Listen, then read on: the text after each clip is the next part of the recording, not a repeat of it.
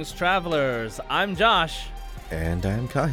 And we're the Genshin guys. Welcome all. This podcast is for fans of Genshin Impact, the mobile game made by Hoyoverse, also known as miHoyo. Here we talk about our opinions, experiences, and dreams about Genshin Impact. If you like our show, don't forget to subscribe on Apple Music, Spotify, YouTube, or wherever you're listening to the podcast. So before we get started, Kahi, how are you doing today? Slightly overwhelmed this week. There is way too much I had to do this week. Set aside work. Like, the new season of anime has so many shows in my queue again, and I have to catch up on all the other shows. I mean, all the stuff in Genshin came out, all the stuff in Destiny 2 came out, and I'm trying to do 2 big events at once. And then I'm still trying to keep up with Honkai Star Rail. Don't tell me Destiny is also doing a circus event where they're trapped in a magic genie bottle. Okay, it's not exactly, but it is like an island that's only temporary, and then you have to do the things on this floating island, and then afterwards, it literally gets blown to pieces. So, oh, well, then. Okay. Time limited space and events. It's pretty basic, but the other thing is, I know we're not going to be covering Honkai Star Rail much, but did you play the last patch story? Yeah, I did. I don't want to talk about it on here because man, maybe crazy stuff. Maybe we should just do crazy stuff. We should just do a new podcast episode, another Honkai episode, and just talk about that because it was freaking insane. Okay, anyway, sorry. That was cool. I was not expecting that. No, that's me. I'm overwhelmed by all the good stuff I have to do in my games. I mean, they're not really chores. They're honestly things I want to do. Right. I want to experience the story. I want to just not enough time in the day. Get some stuff. Yeah. Not enough. Well, night. I really only play at night now. Right. But yeah, that's my week. That's outside of Genshin. What about you? What's been new with you? So I have been playing Final Fantasy 16. And it is very, very good. And okay, so I really like action games and Devil May Cry style fighting, so it fits for me. But the thing is, weirdly enough, so far it doesn't really feel like a Final Fantasy game.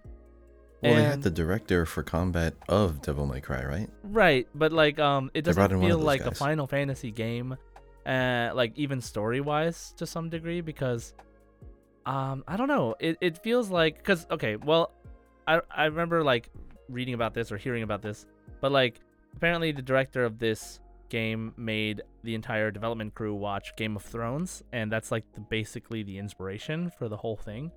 And it's very Games of Thronesy for sure. There's a lot of similar moments that would fit in Game of Thrones, and they have a lot of all the voice actors are basically British, and the game is lip synced to English. It's really meant to give you the full Game of Thrones-esque experience with knights and magic and etc.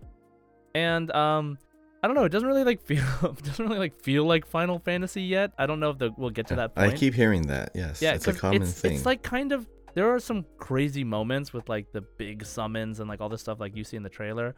But let me say, I'm about only I don't know, 10 to 15 hours in. So I know it'll start ramping up in some point, but it is visually impressive for some of the those main event scenes that are happening. Really major story points are really nice to look at. Yeah, it's a great experience so far. Really enjoying it. Other than that, not much. Just playing some guitar, doing some voice acting stuff, just working my way up. So yeah, that's pretty much it. So that being said, I'll introduce today's topics.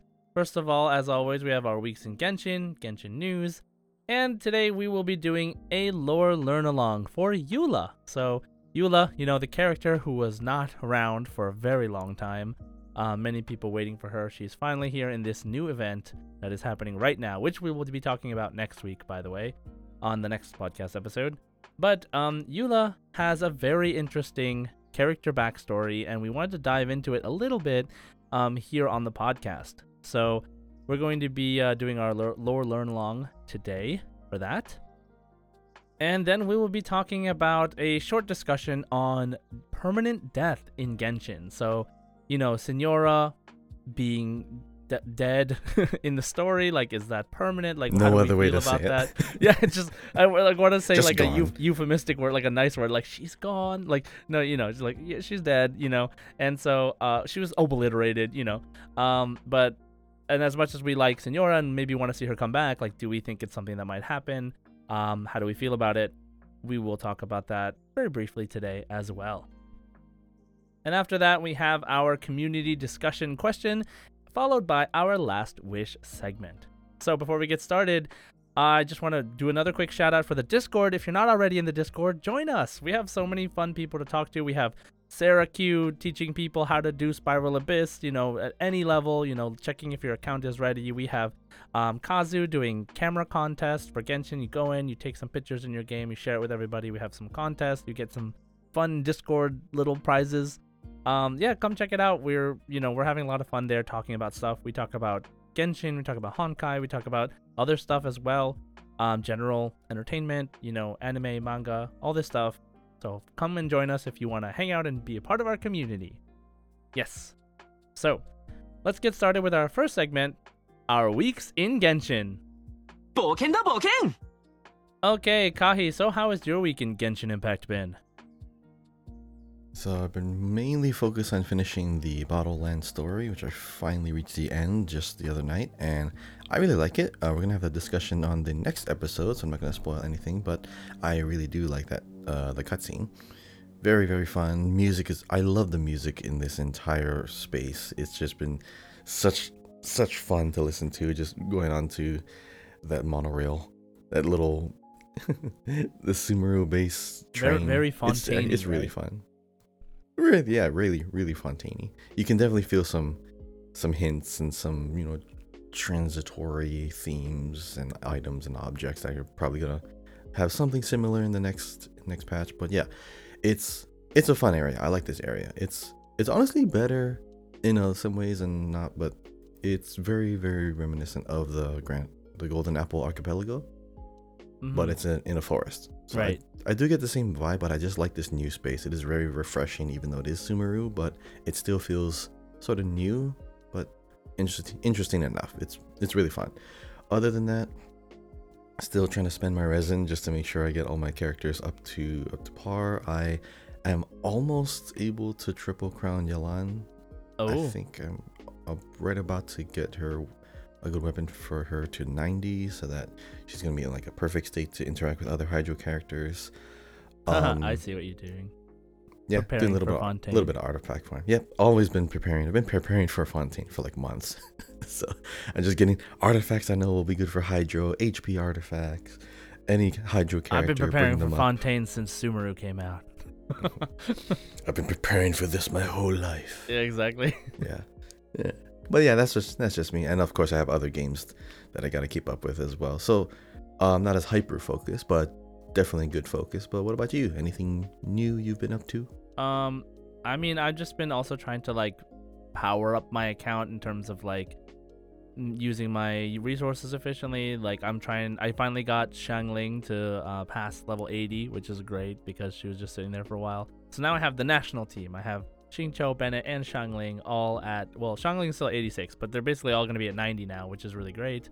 I'm working on leveling Kokomi and Fischl next. I'm going to start doing the old Fischl Yoimiya combo, the whole like, explosion shooting. Like, I love it. It's really great. So I'm going to do that. And I also started on stream yesterday Kave's Hangout. And have you done Kave's Hangout? I have not, actually. I haven't done so many hangouts recently because there's actually a lot of other content that we gotta start doing hangouts. I'm gonna try to do all the hangouts before Fontaine because it's great. Like, the hangouts are great, and the Kave's Hangout is really great. Obviously it's the newest one, so it definitely feels like high quality. But you actually get to learn about a little bit about his mother as well. Like, knowing, we know that she's in Fontaine. She's in Fontaine, yeah. Yeah, and like, you mentioned that during the last event, right? Like what is it? The Inner Darshan. yeah. The Darshan one, yes. Yeah. So we learned that, but they go more in depth, a lot in depth. Enough in depth that there is actually recorded voice lines of Kave's mother. So You gotta check Oh, it out. really? Yes, you gotta check it out. Okay. So, oh yeah. Anyway, I only went through 2 of the story endings, and they were so good. They were so different. But it was really fun. I'm excited to do the rest. I'll probably be doing more hangouts on stream. So if you want to come join me, people's listening, feel free to come join. And that's what I was doing. It was like I'm just working on my account. I'm thinking to work on hangouts. I got Narukami Island to 100%, which is great. I'm working on my exploration to 100% before Fontaine as well. So it's gonna take a little effort, but I think I can do it before Fontaine. So I just remembered, since we were going to be talking about Eula, I made a Eula team. Did you make a Eula team? Are you using her? Do you have her? yeah. Okay. I made a Eula team, and I didn't really know this was going to work, but I really do like Hyperbloom. So I'm trying to find a way to work that in. And even though What? Eula's physical boost. Okay, here's the thing. Here's the team. So I have Eula, obviously. Next up, I do have Yelan, because every time you do her Eula's skill, it does cryo, and then as you attack, it applies the hydro in the middle of the attack, and then with a claymore, it does shatter damage as well. So I'm always doing like freeze, shatter, like really high physical DPS. So I have her, and I also have Yaimiko, so I can lay down like 3 electro turrets, so that while everything's going on, there's always a consistent something will always be hitting the enemy, like at least like 2 times a second, a couple times a second.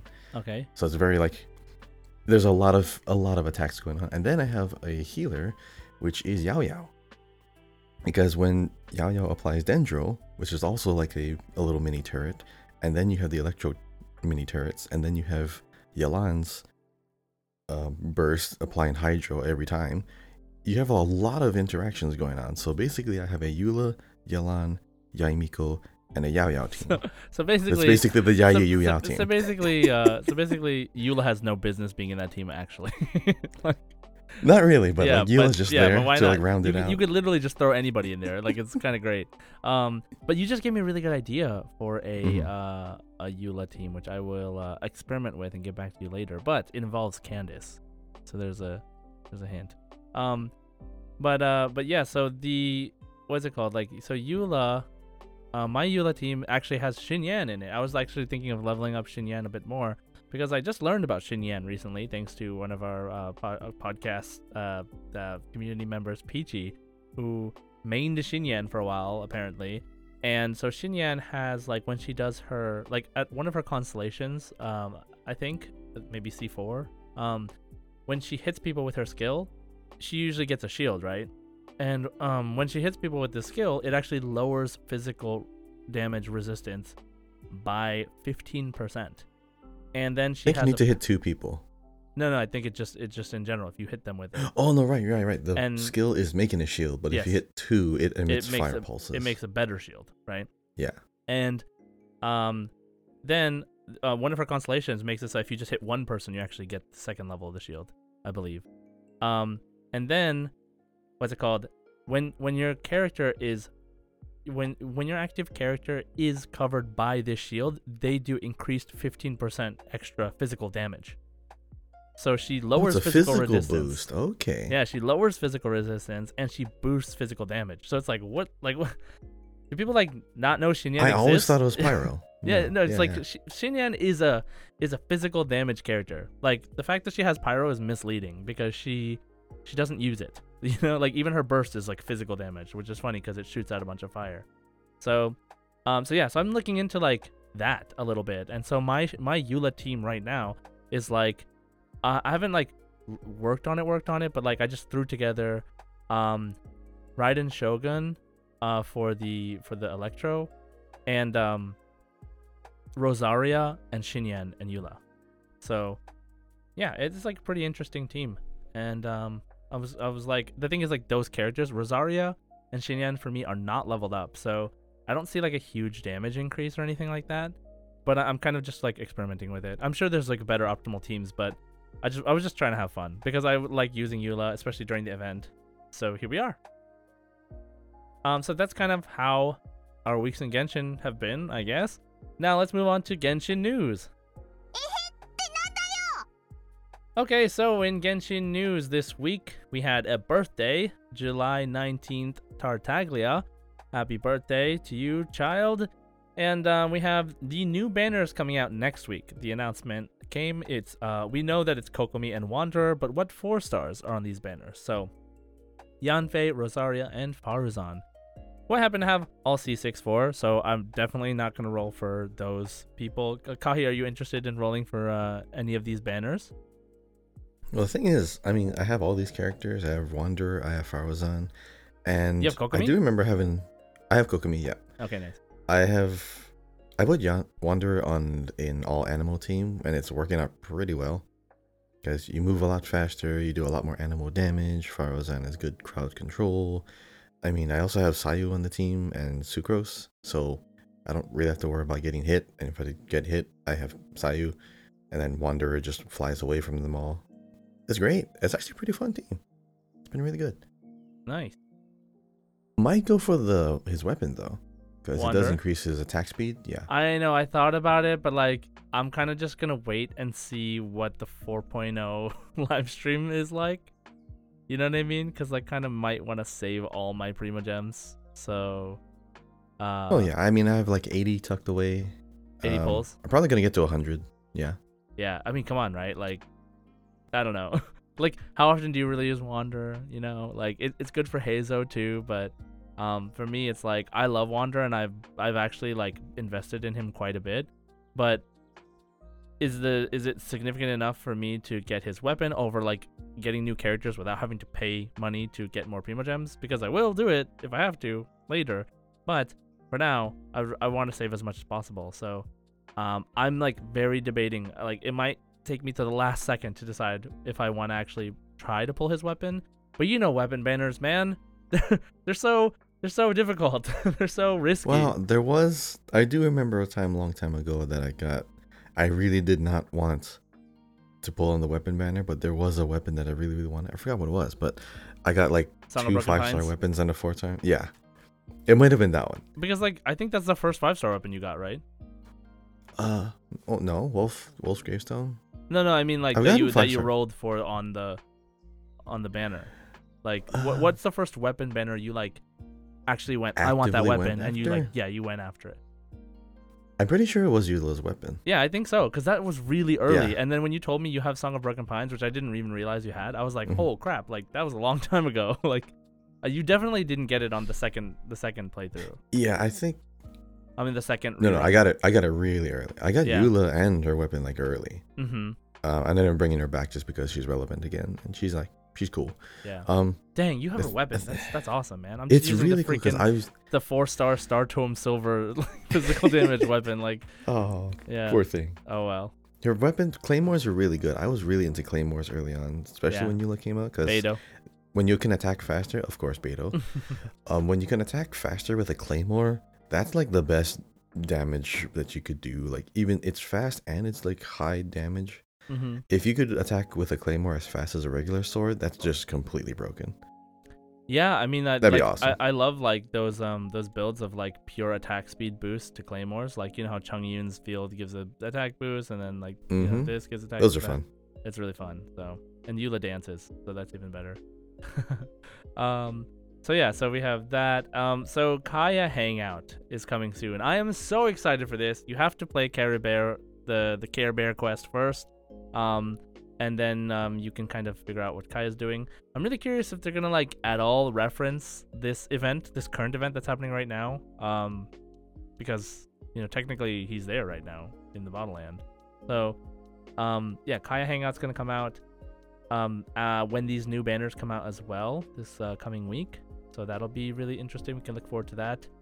And yeah, then we still have 3 weeks left on Bottleland event. We'll talk about it next week.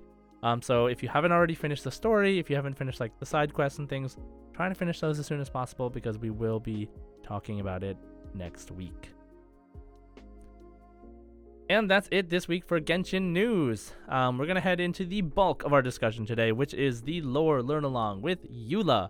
So we're going to talk about, for those of you that have not listened to a lore learn along episode before, essentially what it is we go onto the Genshin fandom wiki and we read for you. We read to you audiobook style of what is on the wiki about this character, and then we talk about it a little bit, our thoughts on it, like what we really like about this character's story.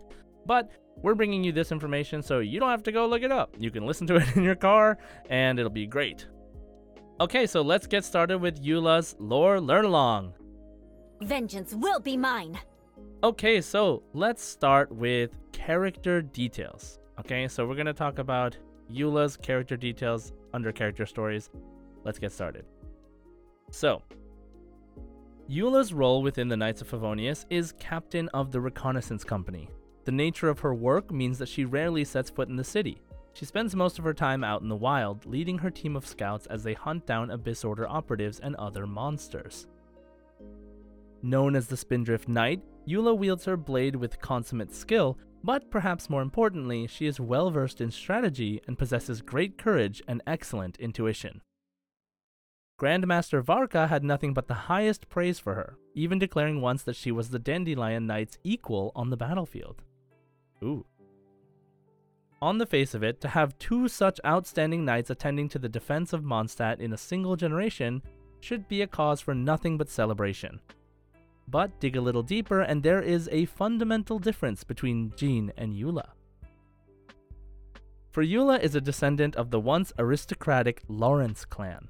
The blood that flows through her veins once flowed through those of Mondstadt's oppressors during one of the darkest periods of the city's history. Consequently, Eula has been viewed with contempt by the citizens of Mondstadt since birth. The Lawrence name stands for a legacy of depravity and despotism that stains Mondstadt's past and scars the minds of its citizens even to this day. So, whenever Eula appears, old wounds resurface. People despise the aristocracy, and this does no favors for her reputation. However, Eula is strong-willed, and in spite of everything, she joined the Knights of Favonius and rose to the rank of captain. When people in the city voiced their reservations, she would respond head-on, claiming that her chosen course of action was out of a desire for vengeance. This matter-of-fact confession would alarm them all the more and has convinced everyone that she joined the Knights of Favonius only to serve as a mole for the former aristocracy. One person who sees things differently is acting Grandmaster Jean. In fact, she speaks rather fondly of Eula. The rumors are all groundless. The Spindrift Knight is simply misunderstood. That's all.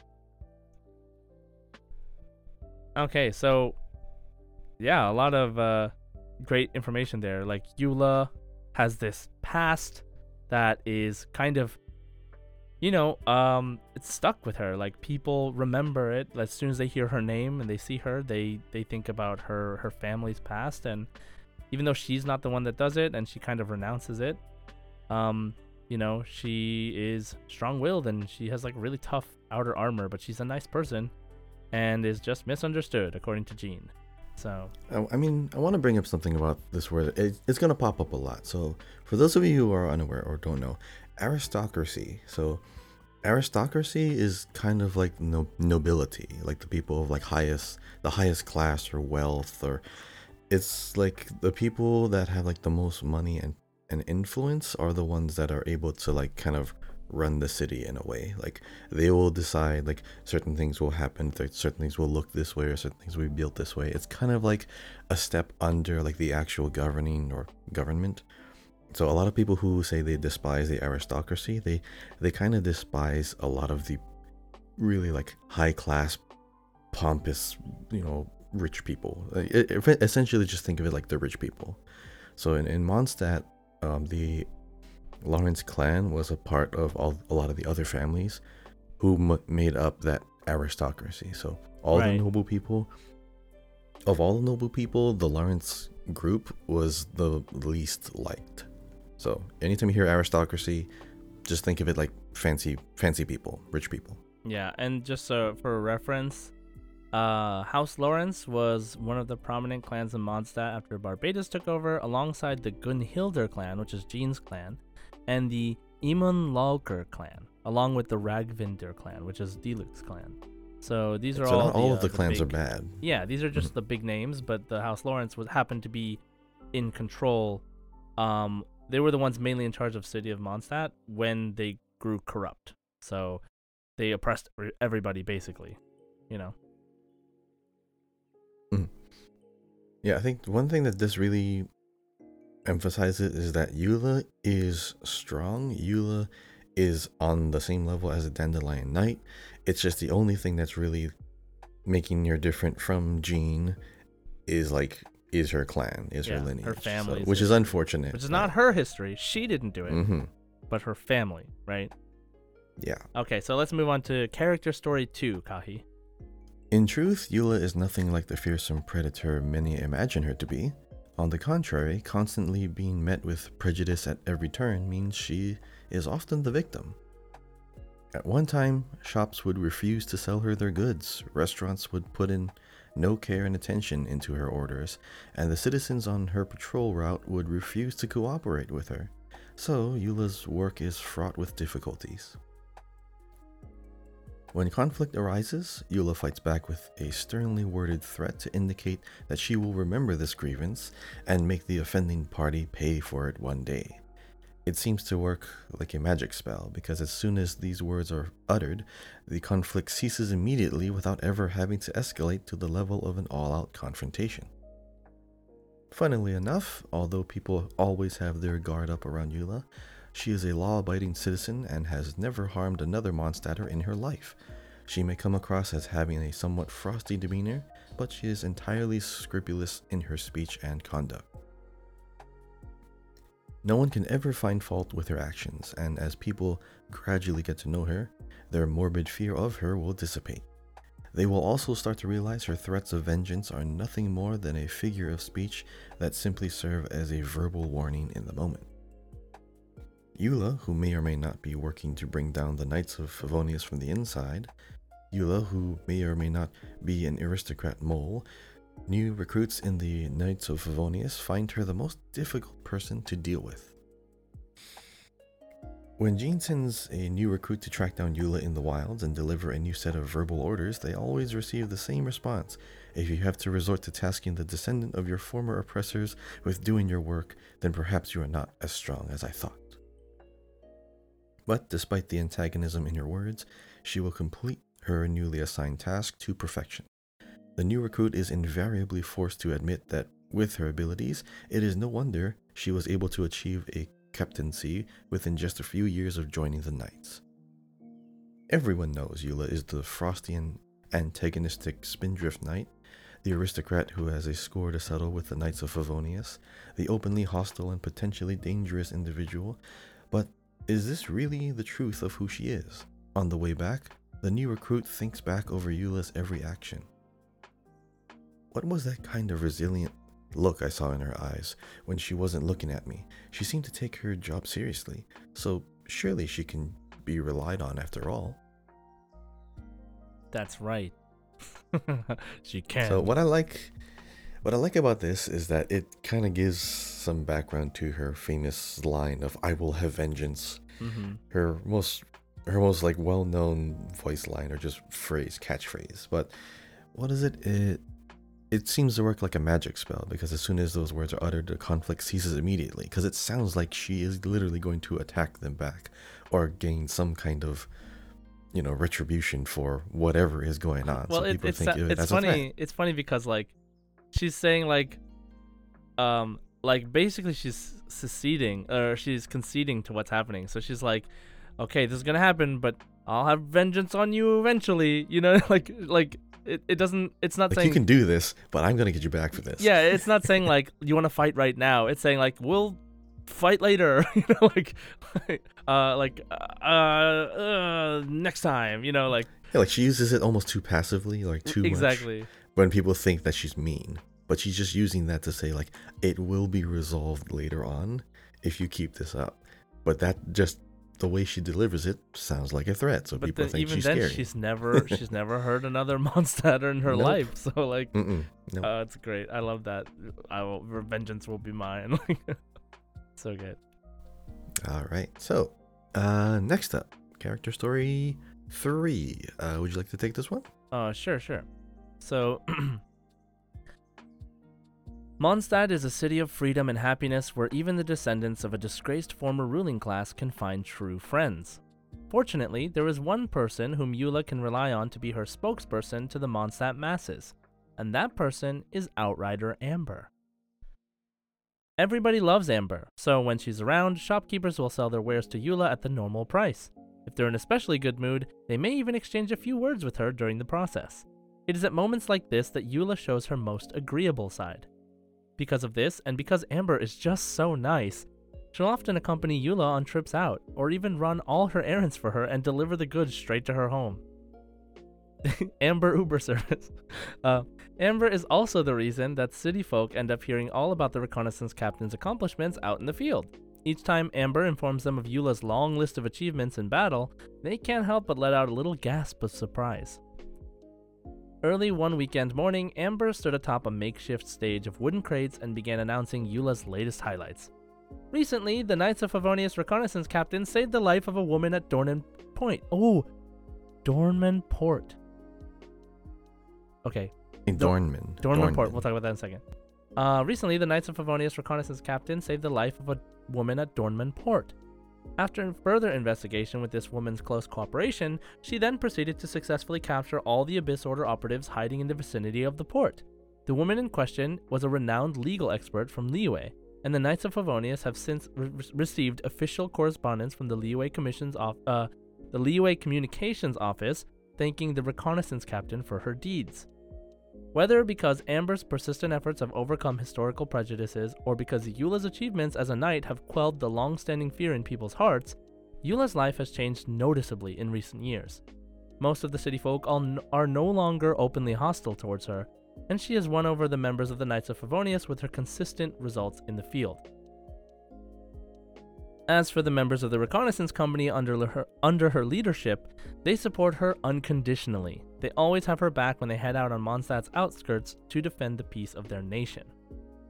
Of course, the person who has always tirelessly rooted for Eula, who is now the most delighted to see people's attitudes toward her change, is Amber. They had been friends for a long time before Eula ever joined the Knights of Favonius, and as the beloved mentee of Amber's grandfather, the first Outrider, Eula has her complete trust. Cool. Okay, so one thing I want to mention is Dornman Port is a port in Mondstadt, probably like a port town, or like a port, like just an area where there are ships, but we don't know where that is yet. Okay, so it's not in the game, it's visible. Not in the game yet. So this is one of the proofs that Mondstadt is actually bigger than the area that we've already unlocked so far, right? And I know that there's speculation that it's above, because like where else is it going to be? Because we know it's up below Mondstadt. So it's the speculation that it's above Mondstadt to the right along the coast. So that's one of the mentions of Dornman Port. There's not that many, but NPC characters and character stories like this are the only places you can find any information on it. Now, Amber's grandfather, the first Outrider, right? This guy who's like originally from Liyue. Eula was apparently his mentee, so he mentored her in some degree. So that's pretty cool. Nobody knows where he is right now, and I know there's like some speculation I've had with some conversations I've had with other content creators about and lore theorists, like where is he? People think he might be playable one day. We don't know what he's doing right now. Like there's no word that he's like passed away or anything like that. So yeah, pretty interesting. So yeah, I don't know. Did something stick out to you from this one specifically, Kahi? I mean, as far as this story, a lot of it had to do with Amber. Mm-hmm. Just how Amber really ties into she's her hype woman, her relationship. I mean, literally, she's on soapboxes or wooden crates announcing Eula's latest highlights. I mean, Amber's such a special character. She's like she's a promoter of everyone. Mm-hmm. She has like no enemies. Everyone in Mondstadt loves her. I don't think anyone or anything that I've ever heard of has like a grudge. Dude, they don't have social media Amber in Mondstadt, so it's like no. It's like she's the Facebook status.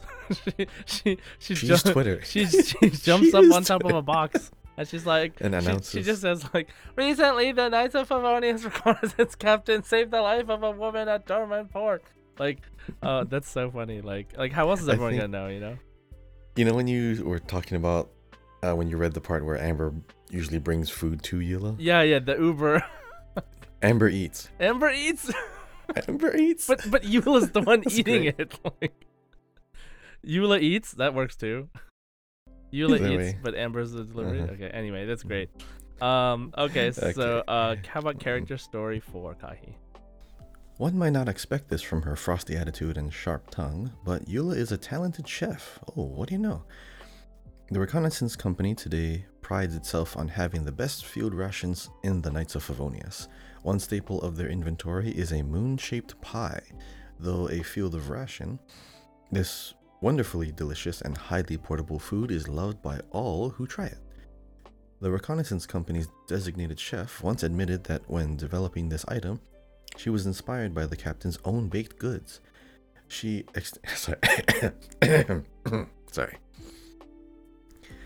Sorry.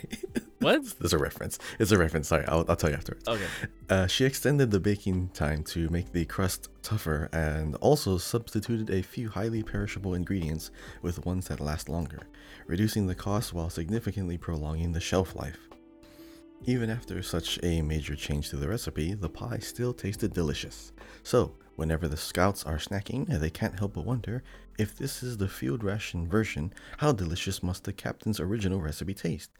The answer to this question is buried deep within the pages of a dusty old book in the library. The Lawrence clan may have been overthrown a long time ago, but they have never given up hope of one day rising again and reclaiming their place as the ruling class, so that they are always prepared for this monumental moment. Their offspring are subjected to an educational regime so unbelievably harsh that it is considered borderline abusive. Noble obligations must be performed to absolute perfection in every possible sense, and these obligations cover etiquette, ritual, and study, as well as cooking and other domestic chores. In the eyes of the Lawrence clan, post-liberation Mondstadt lacks etiquette and taste. When the day comes for our clan to seize power once more, there shall be none who are qualified to be our servants. We must be cautious. We must never stoop to the level of the commoners and set foot in the quagmire of vulgarity. The Lawrence clan's culinary arts teacher was particularly strict. If your dough was missing a half spoonful of flour, or if your condiment was a few grains of salt short, or if you were 2 seconds late removing something from the oven, you were likely to be both scolded and disciplined. As far as Eula is concerned, the haute cuisine, revered by the aristocrats, is just another worthless consequence of people dogmatically following outdated rules. For this reason, the only kind of person who Eula will permit to try her own home-baked cooking is someone who she respects? No, that would be taking it too far. Rather, it should be someone who she grudgingly accepts will keep following me around and keep bothering me, seemingly undeterred by my warnings, despite having crossed me many times to date. So a lot of cooking analogies, a lot of cooking history. I just thought What was the cough earlier there? it was kind of funny. Sorry, you know how Eula is known as having the biggest posterior. Oh, I see. I just thought, oh, that's funny. Talking about buns, talking about baking, baked goods. Oh my God, sorry. Kahi, this is The a rising- family-friendly podcast. I know, it's funny. I know, but it's just funny.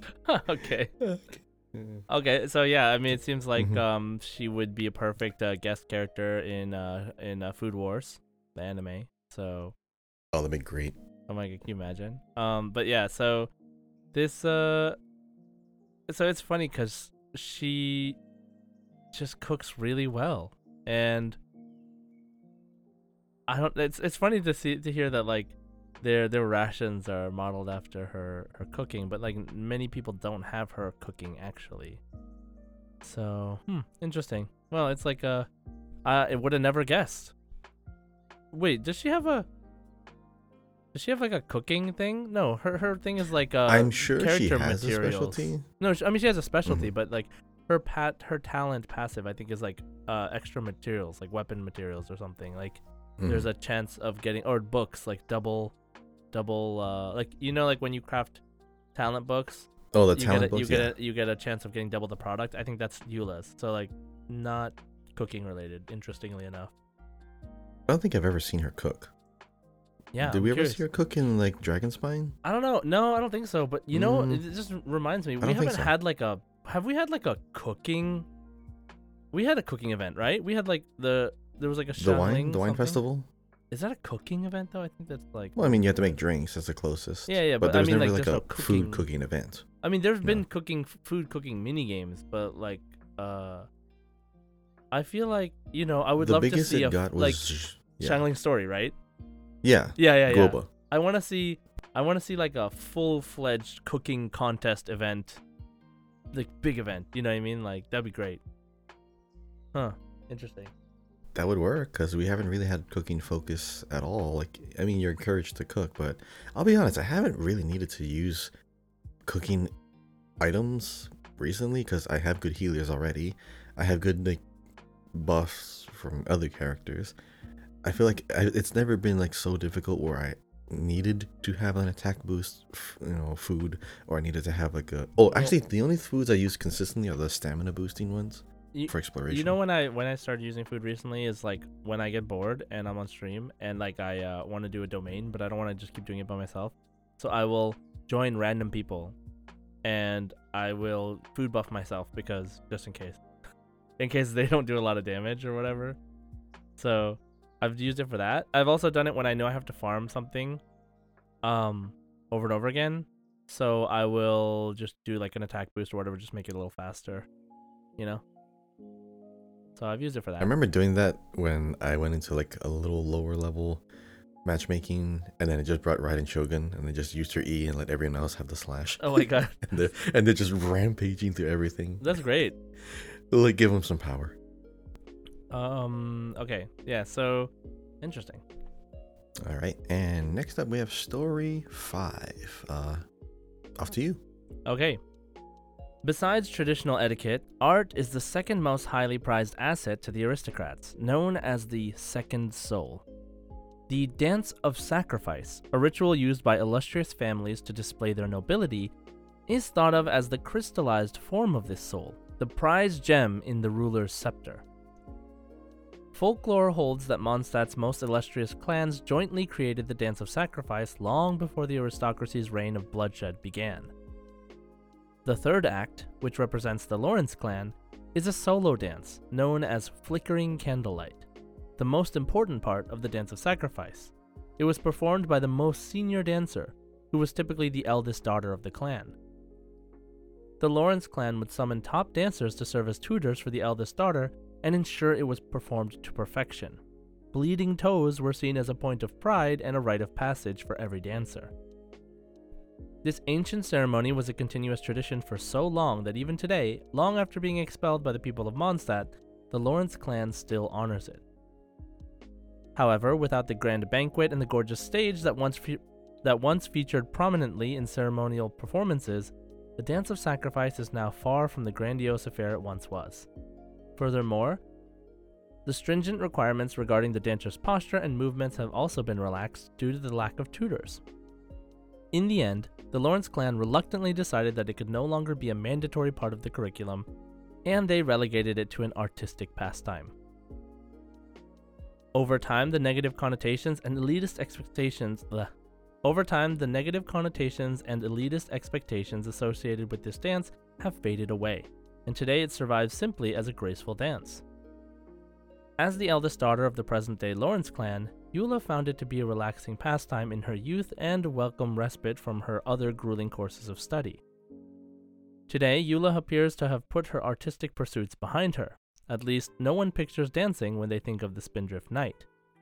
Nevertheless, a distinctly dance-like aesthetic can be observed in Eula's blade work, along with an elegant rhythm and musicality that are often difficult to capture in words.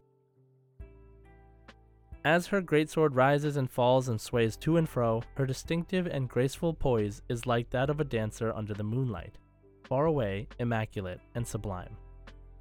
Cool. So, like, the dance thing was actually really important to her clan, and, like, I don't know, it captivated her. This reminds me, so there was, like, this really good fan work video from someone in China on Bilibili on the website. It's kind of like Chinese YouTube. And there was like, I don't know, maybe it'll show up in the next the Hoyoverse Fan Fest, but Oh, the 2D animation. yeah, it Oh, looks. wait, no, it was animated too. It was animated, but it was like, it looked very much like a Genshin cutscene, like one of the ones in the trailer previews before a character comes out.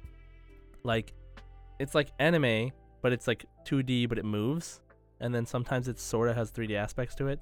But anyway, it was like about Eula's past and about her, kind of going through being raised as a noble and then finding the dance, falling in love with it, and then basically betraying her clan by walking out by saying, like, you know, they're like basically choosing her own life and it ends with her going to the Knights of Favonius. And you saw that, right, Kahi? Yeah, I watched it. It was actually really good. Yeah, it was so good. It was like very like official level of like work like that was put into that. So okay, so I found the video. It is called Story Teaser Dance of the Revolt. And it is by someone who is on YouTube also. It's a bunch of Chinese characters before their name, and then Toma, Toma. So I have pinned this to the Share Genshin Media channel on the Discord if you want to go check it out. But it is very cool. So after listening to this episode, go check out that video. It is a very good compilation of like what Eula's upbringing kind of looks like, and it's a very, very well done video. So yeah, definitely check that out.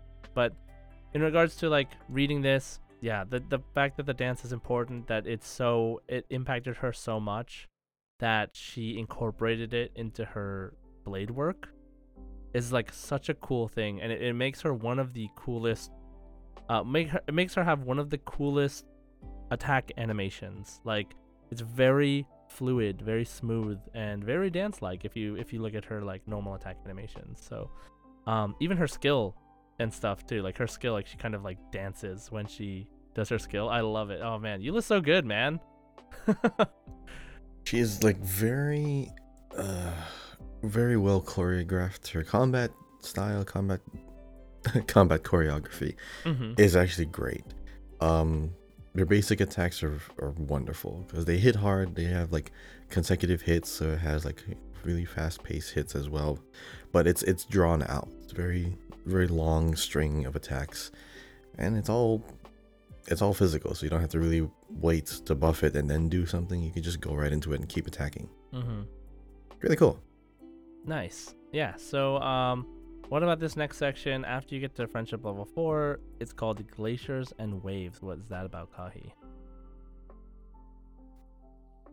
Eula is the bearer of the Lawrence family crest, the glacial seal. It is the highest martial symbol of the clan and represents the spirit of the Lawrence clan in the early days of Mondstadt before their fall from grace, cold and unsullied, undaunted by any flame, composed and unshaken in all circumstances. Few among their number have passed the clan's trials in 1,000 years, and the hopes of the clan are passed from one seal bearer to the next. Eula was still quite young when she underwent the trial, but she passed with ease, taking up the seal in the process. Then she departed with that badge of honor in her possession, and has barely contacted the clan since. Her icy sword is a manifestation of the strength represented by the seal, striking with the cold, brutal force of a relentless blizzard and driving her foes into retreat. Yet, sharp and bright as ice as she has the title of Spindrift Knight, a name that leads many who hear it to assume that she manipulates hydro instead of cryo. There is a story behind that misunderstanding, the story of a habit. Eula carries an exquisitely crafted bone whistle with her at all times. Each time she blows it, the vivid sound of ocean waves rings out loud and clear, far and wide. Since the area her company is in charge of borders the sea, reproducing the sound of waves can be an excellent means of disturbing the enemy's judgment, or deceiving less intelligent monsters into believing that a tsunami is inbound, causing them to flee in panic. Using this Using this unique combat tactic has helped Eula emerge victorious against larger forces than her own on numerous occasions, and has also earned her the moniker of Spindrift Knight. Of course, a bone whistle is capable of imitating many other sounds, and Eula has her reasons for imitating the ocean waves. It would seem that something akin to the Glacier Knight should suit her better, but perhaps Eula herself prefers the rolling waves to the cold and unyielding ice, roaming freely across the world, gentle but firm with the reefs and sands in their dominion. Yet she yearns not to be sharp and rigid like ice, but to be free and unbound like the ocean spray. This was a perfect character to kind of lead us into Fontaine. It really was. Like, she should be Hydro. Ties, she should be Hydro. Her group, her battalion, it is in charge of an area bordering the sea or near a port town, which, I don't know, could be the lane or the direction that Fontaine is in. Who knows? But this is actually pretty interesting, because I didn't know this bit about her, and she does have ties to the ocean and the whistle. Yeah, I don't remember hearing anything about a whistle, but yeah, it's interesting. Wait, does her idol animation doesn't have the whistle, right? I don't think so. No, I don't see like anything. Like, I even Google like Eula Genshin whistle, and there's some like art of her like with whistles, with the bone whistle, but like I don't see any official like in-game thingamabob. Oh, she has a... Wait, is this real? No, I think this is a fan art thing. Yeah, this is a fan art thing. Never mind. It looks like one of the Genshin stickers that would be like in-game, but yeah, interesting. Well, the whistle is a new thing for me. But as far as like the Spindrift Knight versus the Glacier Knight, I mean, I can see how both would work, but she prefers Spindrift. I mean, it doesn't say she came up with the name. It was bestowed upon her. It earned her the moniker of Spindrift Knight, so some people just started calling her that because of that unique combat tactic. So, yeah. So interesting. I don't know, it's weird. Like, it's a name someone else give them because of how they are. But yeah, and it just says that basically, so we're going to read her vision story next and see a little bit about it. But when we think about her character, right, like the ice, like what does that mean?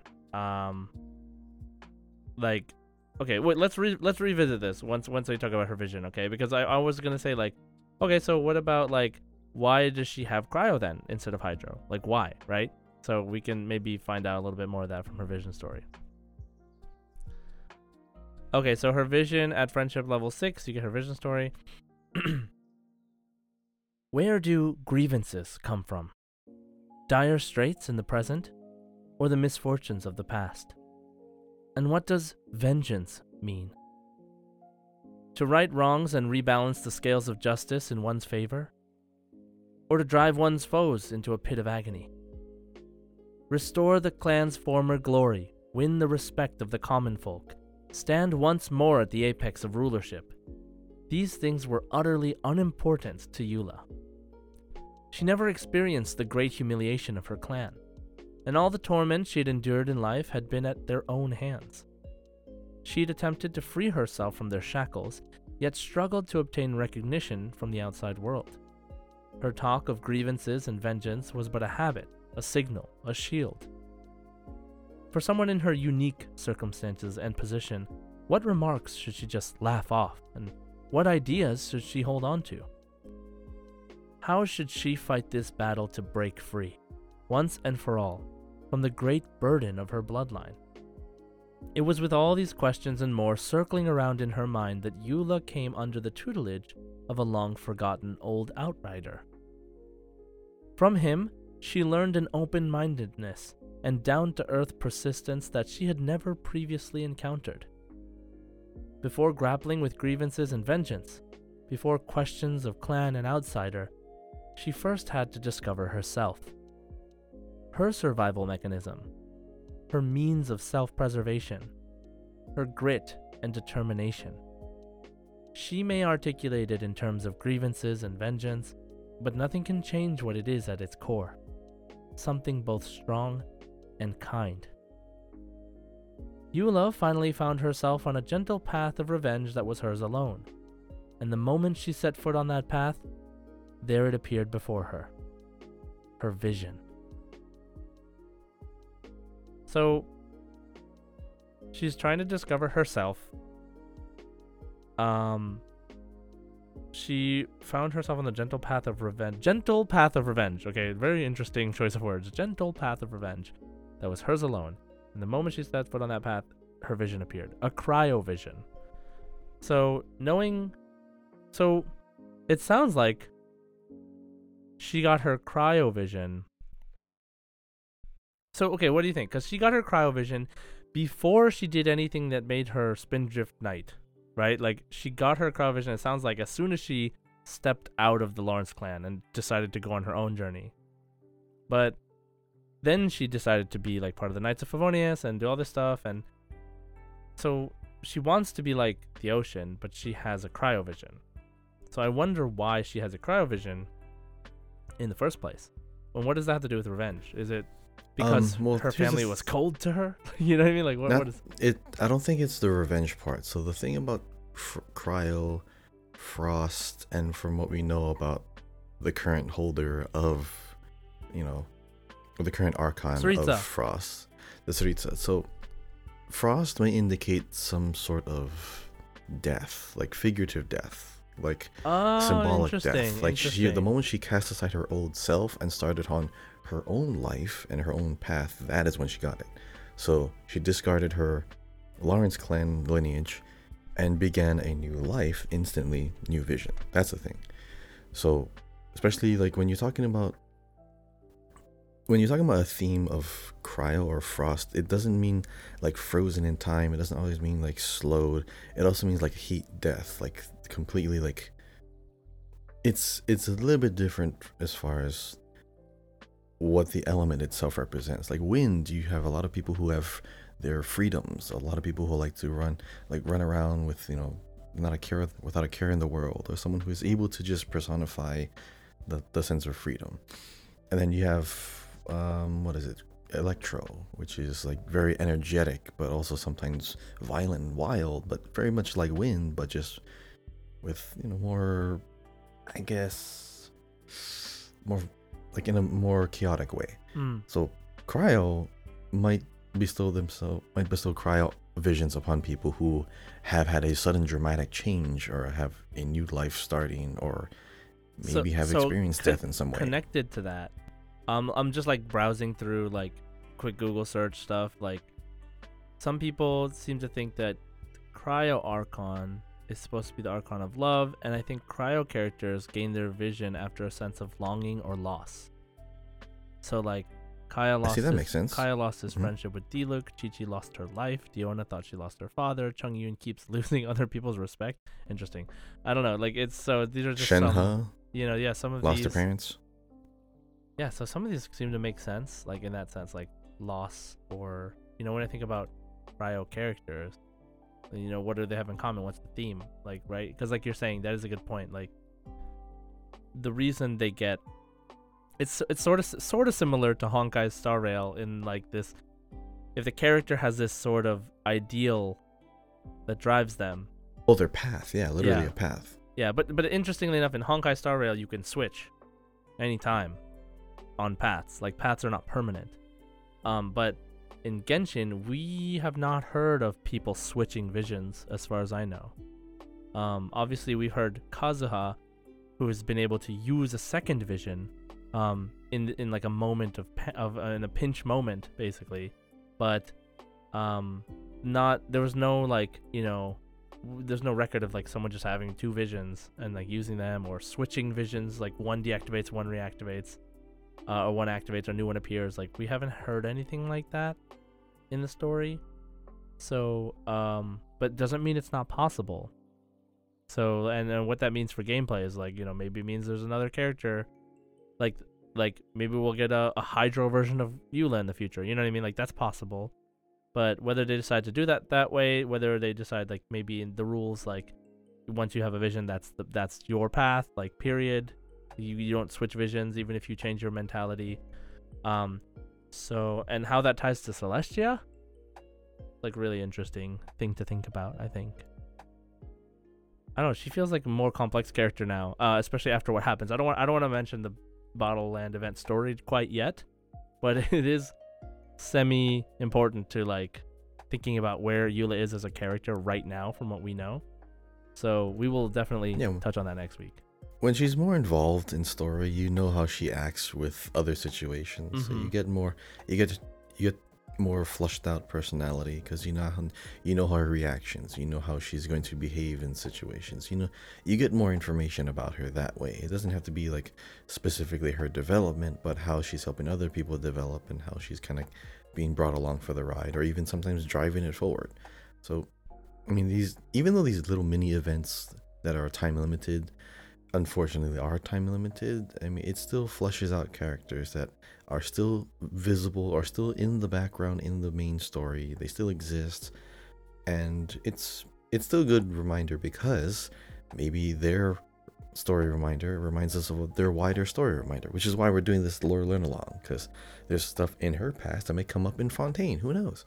But it's still good to refresh people's memories about the lore of Teyvat. So it's always really fun. A lot of people like this lore learn along segment. Yeah, so, I mean, it helps us learn too. Like we're learning together, kind of. So, pretty nice.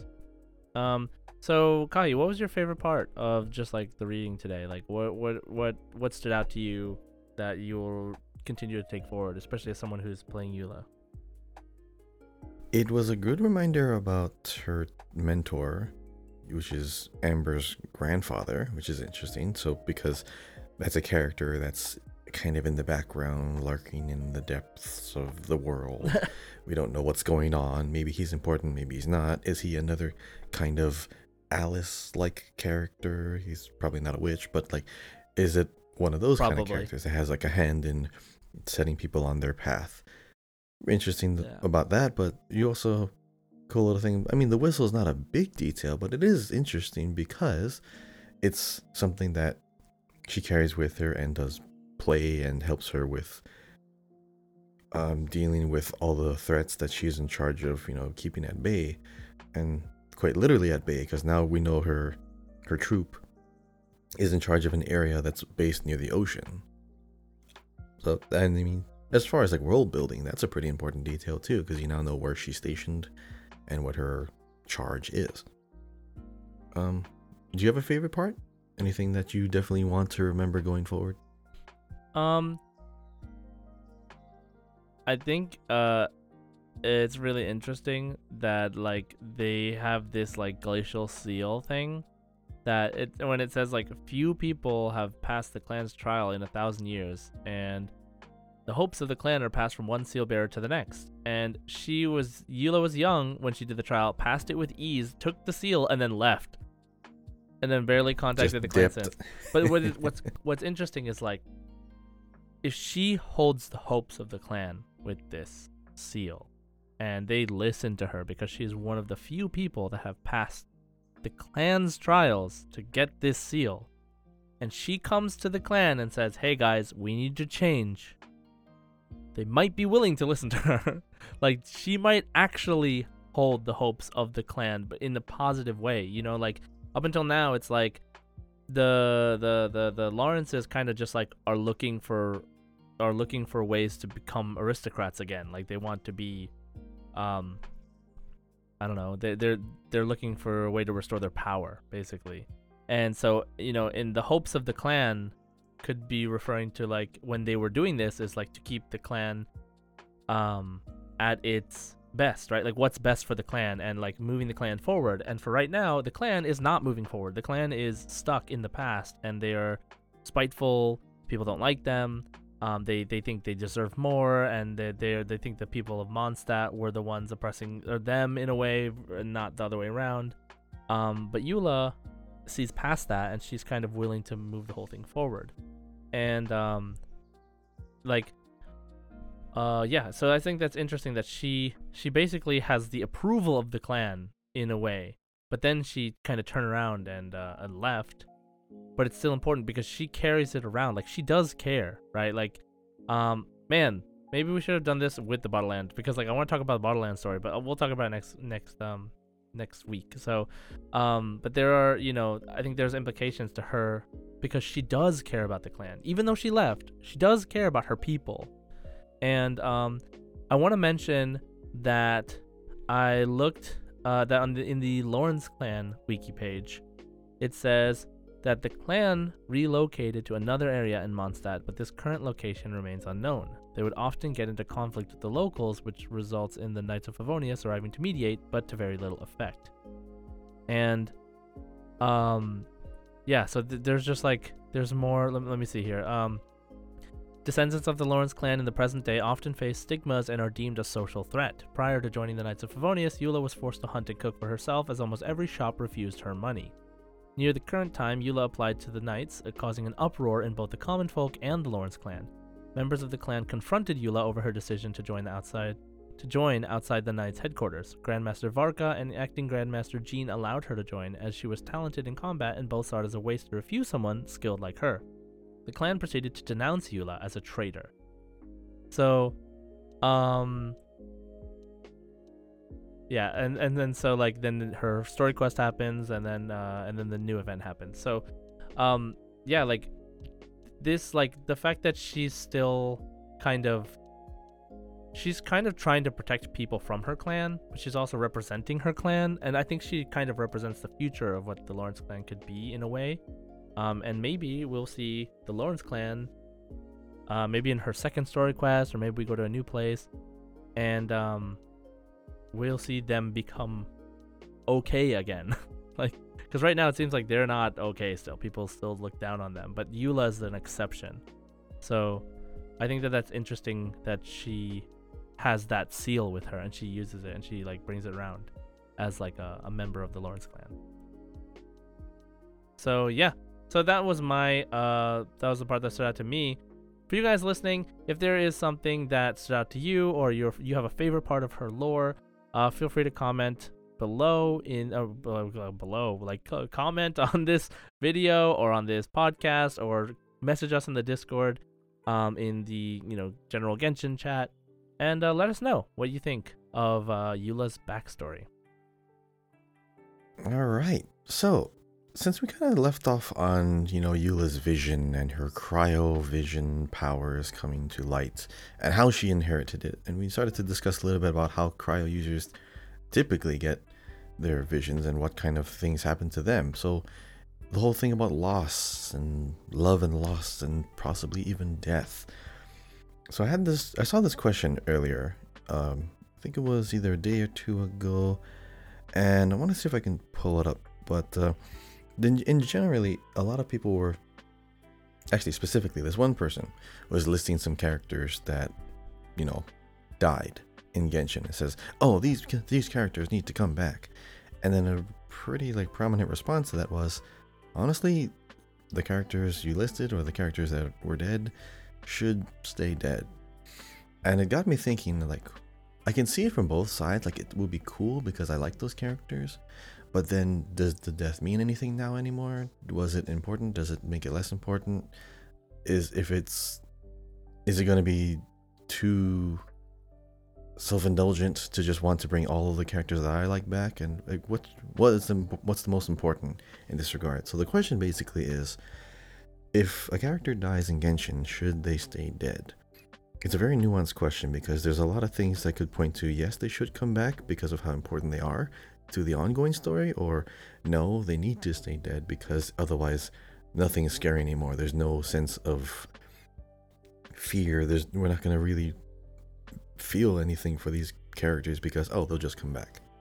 So I'm on the side of if a character, the majority of the time, if Royalverse decides they should kill a character off, they should stay dead. As much as I want Senora back, I feel like she probably should just stay how she is and maybe just reference her in the future. But like, what's your overall stance? Should we be able to bring some characters back, or should they kind of just keep it how it is? What do you think? Well, I'm assuming this list of characters goes beyond who we've seen die in Genshin, which is like Signora and the guy from Inazuma. What? Dang it, what's his name? Tepe? Tepe, yes, Tepe. Because I'm assuming they mentioned like A and Yaimiko's companions from like a bajillion years ago, the Yaksha, like all these characters have like really cool designs, Bijan. right? So, like, how do I feel about that? Well, yeah, it would be cool to like experience these characters, but I think that if I think about this, knowing everything I know about Honkai Impact Third, about Honkai Star Rail, about Genshin, I think that they should and will stay dead during the course of this current journey with the Traveler.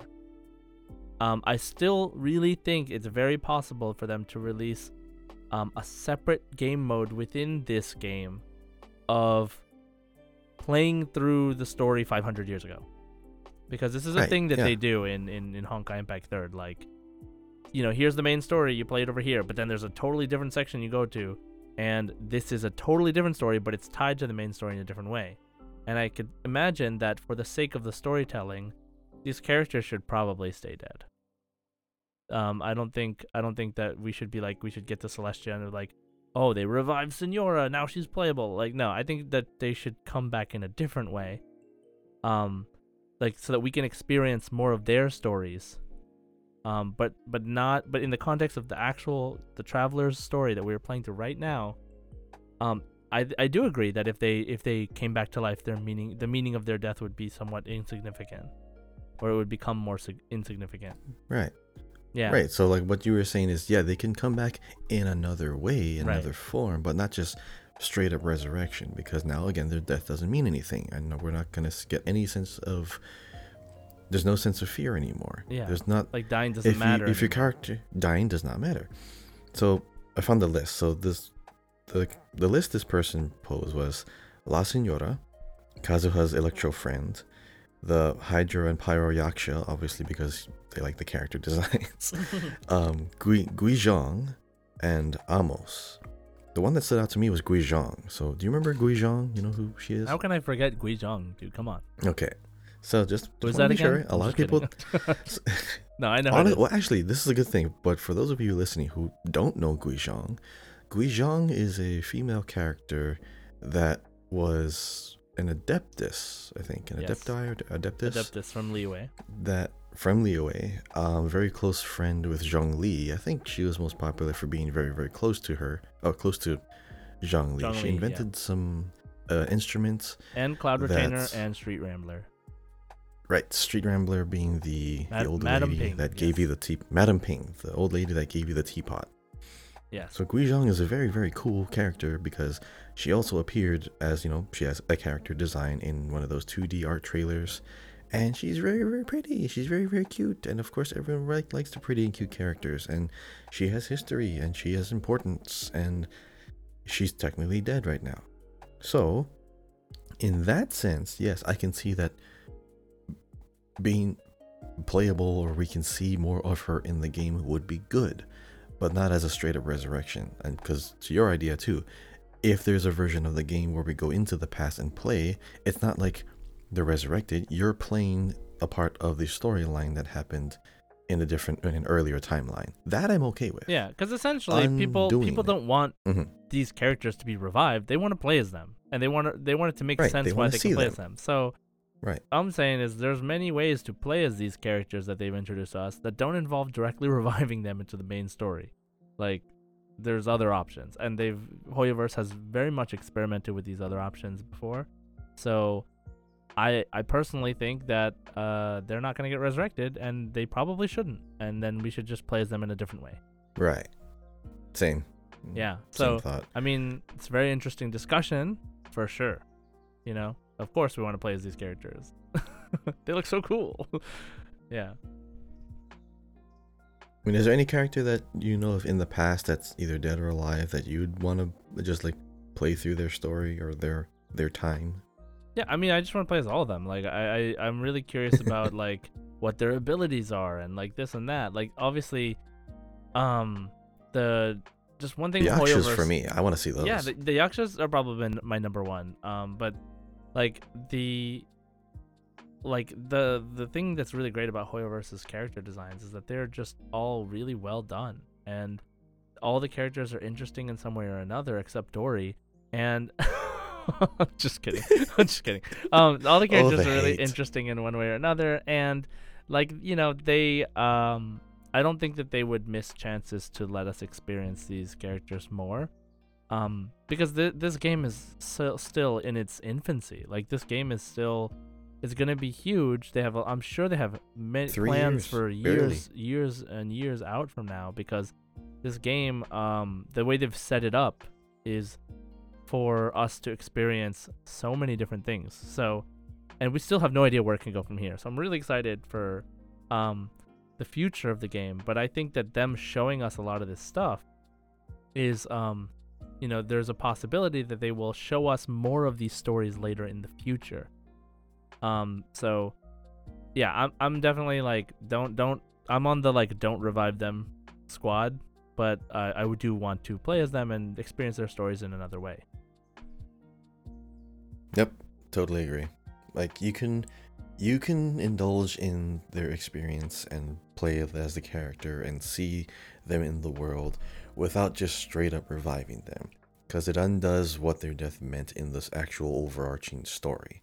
So yeah, we can do it other ways, but yeah, death should have meaning. It should have importance. So I'll leave it at there. So that's our thoughts. That's my thoughts. That's Josh's thoughts. That's how we feel. But what about you? We do have, of course, I don't know if Josh mentioned this throughout the podcast yet, but we do have a Discord. Did you bring that up earlier? No. That's okay. I'll bring it up. Okay, now. You got this. I'll bring it up now. So we have a Discord. Thanks, bro. Yes, we I do. didn't know. We have a Discord. Oh yeah, I forgot to mention it. So yeah, we have a Discord. Oh gosh. Okay. Yes, join it. And speaking of which, we have a lot of other discussion questions and a lot of discussion answers and responses from our Discord. Josh, would you like to introduce our discussion question from last week and maybe some answers, or your answer and our answer first? What was the question? Okay, that's really confusing. Okay, wait a second. I'm going in all directions. All the directions. So last week's question was, if you could go back in time to play one event again, what would it be? So, Kahi, what event would you go back and play? I want to go back to Fischl's Domain and just fight with her battle music like on repeat all the time. I love that song. You know the song I'm talking about, right? Oh yeah, of course. Oh my god, the Midsummer Nocturne. It's some German name, I think. But that song, I downloaded it to my music playlist, and it was on repeat for like that whole month. It was so good. Even Marco Meatball like keeps like showing that song to some of his friends or his music and opera friends, and I saw his reaction to it. He's like, it blew his mind just how close it was to another composer, but just the moment the guitar came in, you could see his eyes just start to glow and light up like, whoa. This is a confusion. I love his reactions. Marco Meatball, he's the guy that does musical reactions to a lot of Genshin music. He streams Genshin a lot too. He's getting into Final Fantasy lately. He's also a voice actor who has appeared in Genshin. Very good. So actually same. That event, the second Golden Apple Archipelago event, like I don't know. I feel like I appreciated it at the time, but I feel like it's an event that's so easy to go back and appreciate. Like there was so much work put into that event. Not only did we get to see like these 4 characters like basically full backstories, which is really cool. But like each one of them had like a separate world that was just for them. You know what I mean? Like, and it was really cool to see the official perspective puzzles, while they could have been executed a little better. I really enjoyed those. Yeah, like could have been better. Yeah, I enjoyed the concept for sure. I even enjoyed the plays, the with the crows, like with the Those are kind of fun. the puzzles Yeah. that are like you have to like pay attention to what's happening. Some of them were kind of hard, but it was definitely fun. And Mona's, everything about Mona's was beautiful, like the stars and like using reflections on the water to solve puzzles and like all this cool stuff. Oh, the combat thing was good too, because you had to activate a star, like you had to pull them, kite them to like those stars, and then activate. Yeah, that stuff was really fun. Those are great. So Aesthetically pleasing. I really like like in all that. cases. I really like that event. I do want to special mention the 1.2 event, the stars one, the reconciled stars with the where they first introduced Scaramouche. The one that everybody wants to play because Scaramouche was in it at the beginning. But that event had like a co-op thing where you like fight enemies under like this giant meteor. And it was like so simple, but I actually really enjoyed just like co-op fighting with people in like a not fighting super giant bosses. Like I don't know, it was like memorable for me. I was like, man, why don't they have more co-op events like this? Or like why isn't this just a permanent thing? Like anyway, that it was really fun for me to play that with friends. And yeah, that's a special mention. But I definitely like Golden Apple Archipelago 2 was like really cool event. So yeah. So what were the community's answers? Let's find out. I'll check the Discord here real quick. Okay, so Rye606 says this year's Lantern Rite, just because I just started playing and I missed it, and it was the reason why I started playing. Oh man, yeah, this year's Lantern Rite was so good. It was like really good. Salido says, out of the two events I played, I think the current event wins, so I'll go back in time 2 weeks. I mean, I intended for this question to be like also meaning like play events you haven't played before. So I don't know, maybe that. Oh, wait a second, I picked the wrong answer. I meant to say Divine Ingenuity.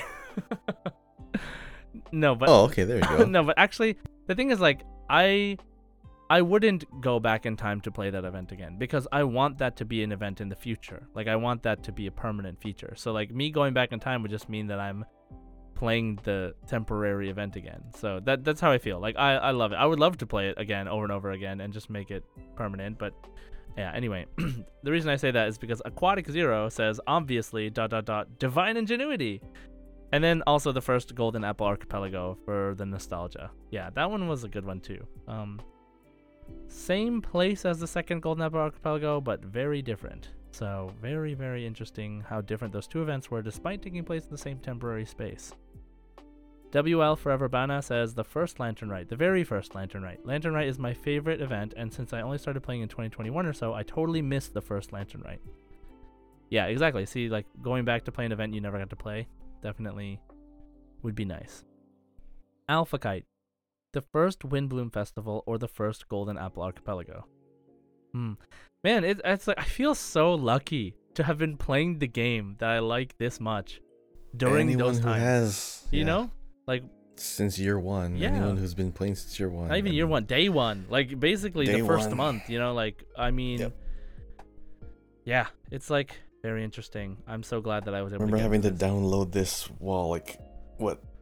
It was so bogged down, those servers, like to download the game, even with like very little to no security measures on your computers, like internet connection. Dude, I was downloading it at like Uh-huh. 600 kilobytes a second. Dude, I remember this is just Oh like my gosh. this isn't this, but just speaking of nostalgia, I remember showing you Honkai Impact 3rd and being like, "Yo, this game's graphics are insane! Like, this is a phone game!"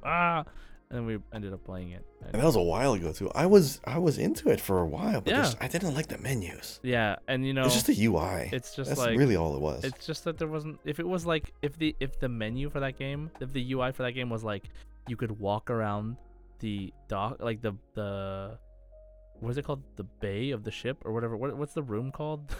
The helm? The helm. Yeah. If you could walk around there and like interact with stuff, and that was like the main hub, I think it would have been way easier to stay into that game at the beginning. Well, yeah, but it was built with mobile in mind. And Right, back right. then, mobile devices weren't strong, so But it it was. was still it came out a very little too impressive. early. It was very impressive. It was, yeah, for what it could do back then, it was still impressive. But I think didn't Hoyoverse announce something for Honkai Impact?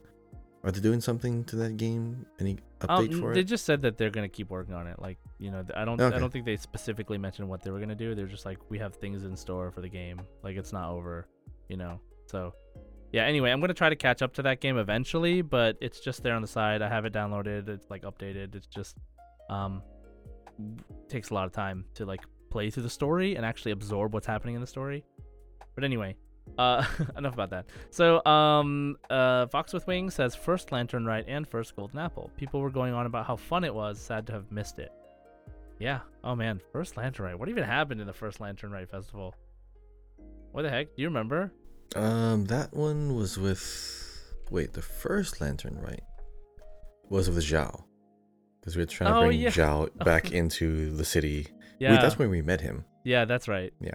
We were like oh my god, that's right. I'm just remembering, like, it's the actual lanterns. We crafted the lantern. Everyone's like, Zhao, set it into the. It's so cool. Oh my god. And me too. I was also like, I love this. I still to this day, one of my favorite designs in the whole game. He's great. So cool. Retro Sky says, I have two. The first is Shadows Amid Snowstorms. Ooh, this is the Albedo story. In 2.3, I did play through the story of Suspedo and co, but didn't do the minigames and therefore didn't receive the Cinnabar Spindle. No, you didn't get the event weapon. Sad. The second being the Zephyrs of Violent Garden, which I didn't play at all for a stupid reason. I didn't play it because I thought it would be about Ayato, because he was on the official art for the event. Wait, Zephyrs of Violet Garden. Oh, why are you looking that one up? I just realized, like, there's a sword. I think it was like the first time we went to Dragonspine, we could craft the sword. What's it called? Festering Desire. Yeah, that was the first Albedo event. Mm-hmm. Energy recharge, and dude, the effect was increased elemental skill damage by a certain, like, a high percentage, and then elemental skill crit by like a pretty high percentage. That scales with the refinement. I only got it to refinement 2. Oh, this no! Thing could have been amazing. It's so good. I know. Like, I'm stuck at only 20% more skill damage. Sad. 7.5% I have that one rate. Out. At refinement 2, that could have been awesome for every character. Hey man, one day maybe we'll get the ability to go back and get event weapons. We'll see. But we just buy it outright. Just let me buy it. What's it called? So yeah, okay. So what Retro Sky is talking about is the Iridori Festival event. Yeah, because Ayato invited everybody, but the actual event almost had nothing to do with Ayato. So I guess Retro Sky doesn't like Ayato for some reason. But yeah, so that was a really good event. Dang, that sucks that you missed it because of that reason. That was so good. I really liked the Iridori Festival.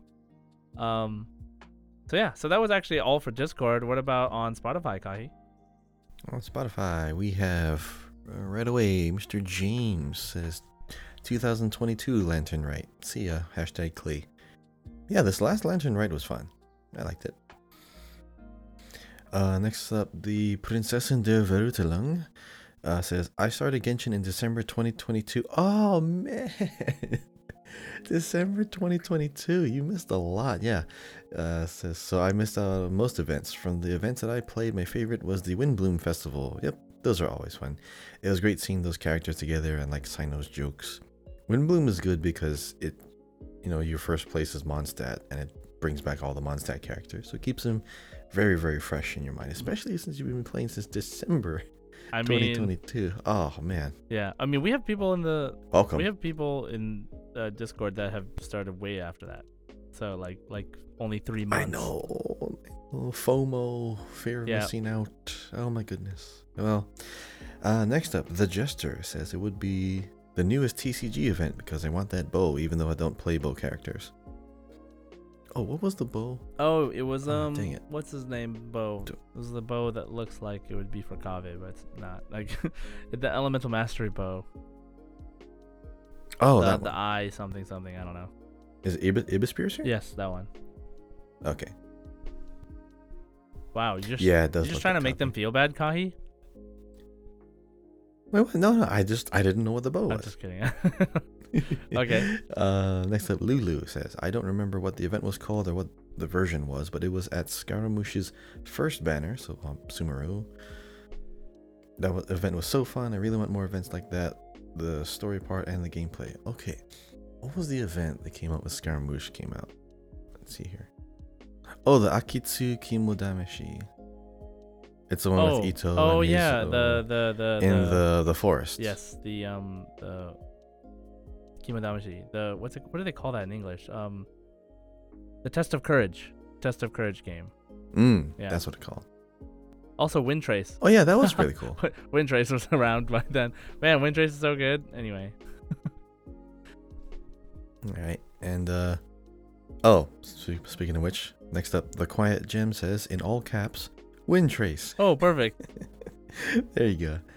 So yeah, that's what the Spotify people have said. So yeah, a lot of people love Wind Trace. A lot of people love, Lantern Rights. A lot of people like TCG still. I mean, it's a game within a game. It still gives you good rewards for the actual game. Yeah, so we have a lot of other questions that we would love to answer in the future, such as our next week's question. Josh, would you like to introduce it? Yeah, so we're going to open this one up to you guys. Now, who should be our next lore learn-along character and why? Convince us. Who do you want us to talk about for an hour plus and why? So, we're going to let you guys kind of help us decide a little bit on what the next, one of our next podcast episodes will be. It will not be the next episode, but whenever we do a lore learn-along next, we will do the one that gets the most votes, essentially. So, let us know and be part of us deciding what content we're going to do. So let us know in the comments in either YouTube, Spotify, Twitter, or in the Discord, and we will do it. Okay, so that being said, let's move on to our last wish segment. One last wish. So, Kahi, are you ready? I am ready. All right, you can go first. What are you wishing on? All right. Still gonna try and go for a nice weapon. I gotta prepare and, completely outfit all my other characters. I don't even know. I haven't gotten no 5-star weapon. I think we should keep checking that before we do one last wish. Then we have an idea of how lucky we are actually. Gotcha. Well, let me just check my details real quick. Some history. When was the last time I got anything like a 5-star weapon? I think it was Dia's weapon. 2, 3. Yeah, it was Dia's weapon. How long ago? About 20 pulls ago. Only 20 pulls? Yep. Because once I get it, I just stop. And this is a weapon banner now, so I don't really go for other people's weapons over time. But might as well do something. I don't really want to get another constellation. I mean, Eula's already great. I don't really need Klee. I don't want to pull on a standard banner for obvious reasons. Right. But, let's go for a weapon. So, wish incoming. It's blue, and so am I. Oh, no, me too. Cool steel. I used to use this on Kaya. That's pretty cool. Steel. Yeah. So I'm also gonna be rolling on the weapon banner. I'm like 48 biddy ish. No, 42 ish. And the last 5-star weapon I got was Alhaitham's weapon, the Light of Foliar Incision. So let's see if I can get a Song of Broken Page. A Song of Broken Page. And it is also blue. Oh my god, it just doesn't change colors. This is the saddest thing. And I got this Sky Rider sword. Yeah. I think that sounds cooler. Yeah, so then I guess I win. I'm just kidding. It's a tie. Okay, so that wraps up the show for today. Thanks for listening, and if you have the time, please leave us a comment and a review. We'd really appreciate it. Don't forget to subscribe on Apple Podcasts, Spotify, YouTube, wherever you're listening. Follow us on Twitter, once again, at Genshin Guys Pod. You can follow me at JSide Gaming or Twitch, twitch.tv/JSide. And you can follow Kahi at Kahiao, KahiyaO, on Twitter and on YouTube. So, as always, Ad Astra Abyssosque. Hoshitoshi o mezase! Enjoy.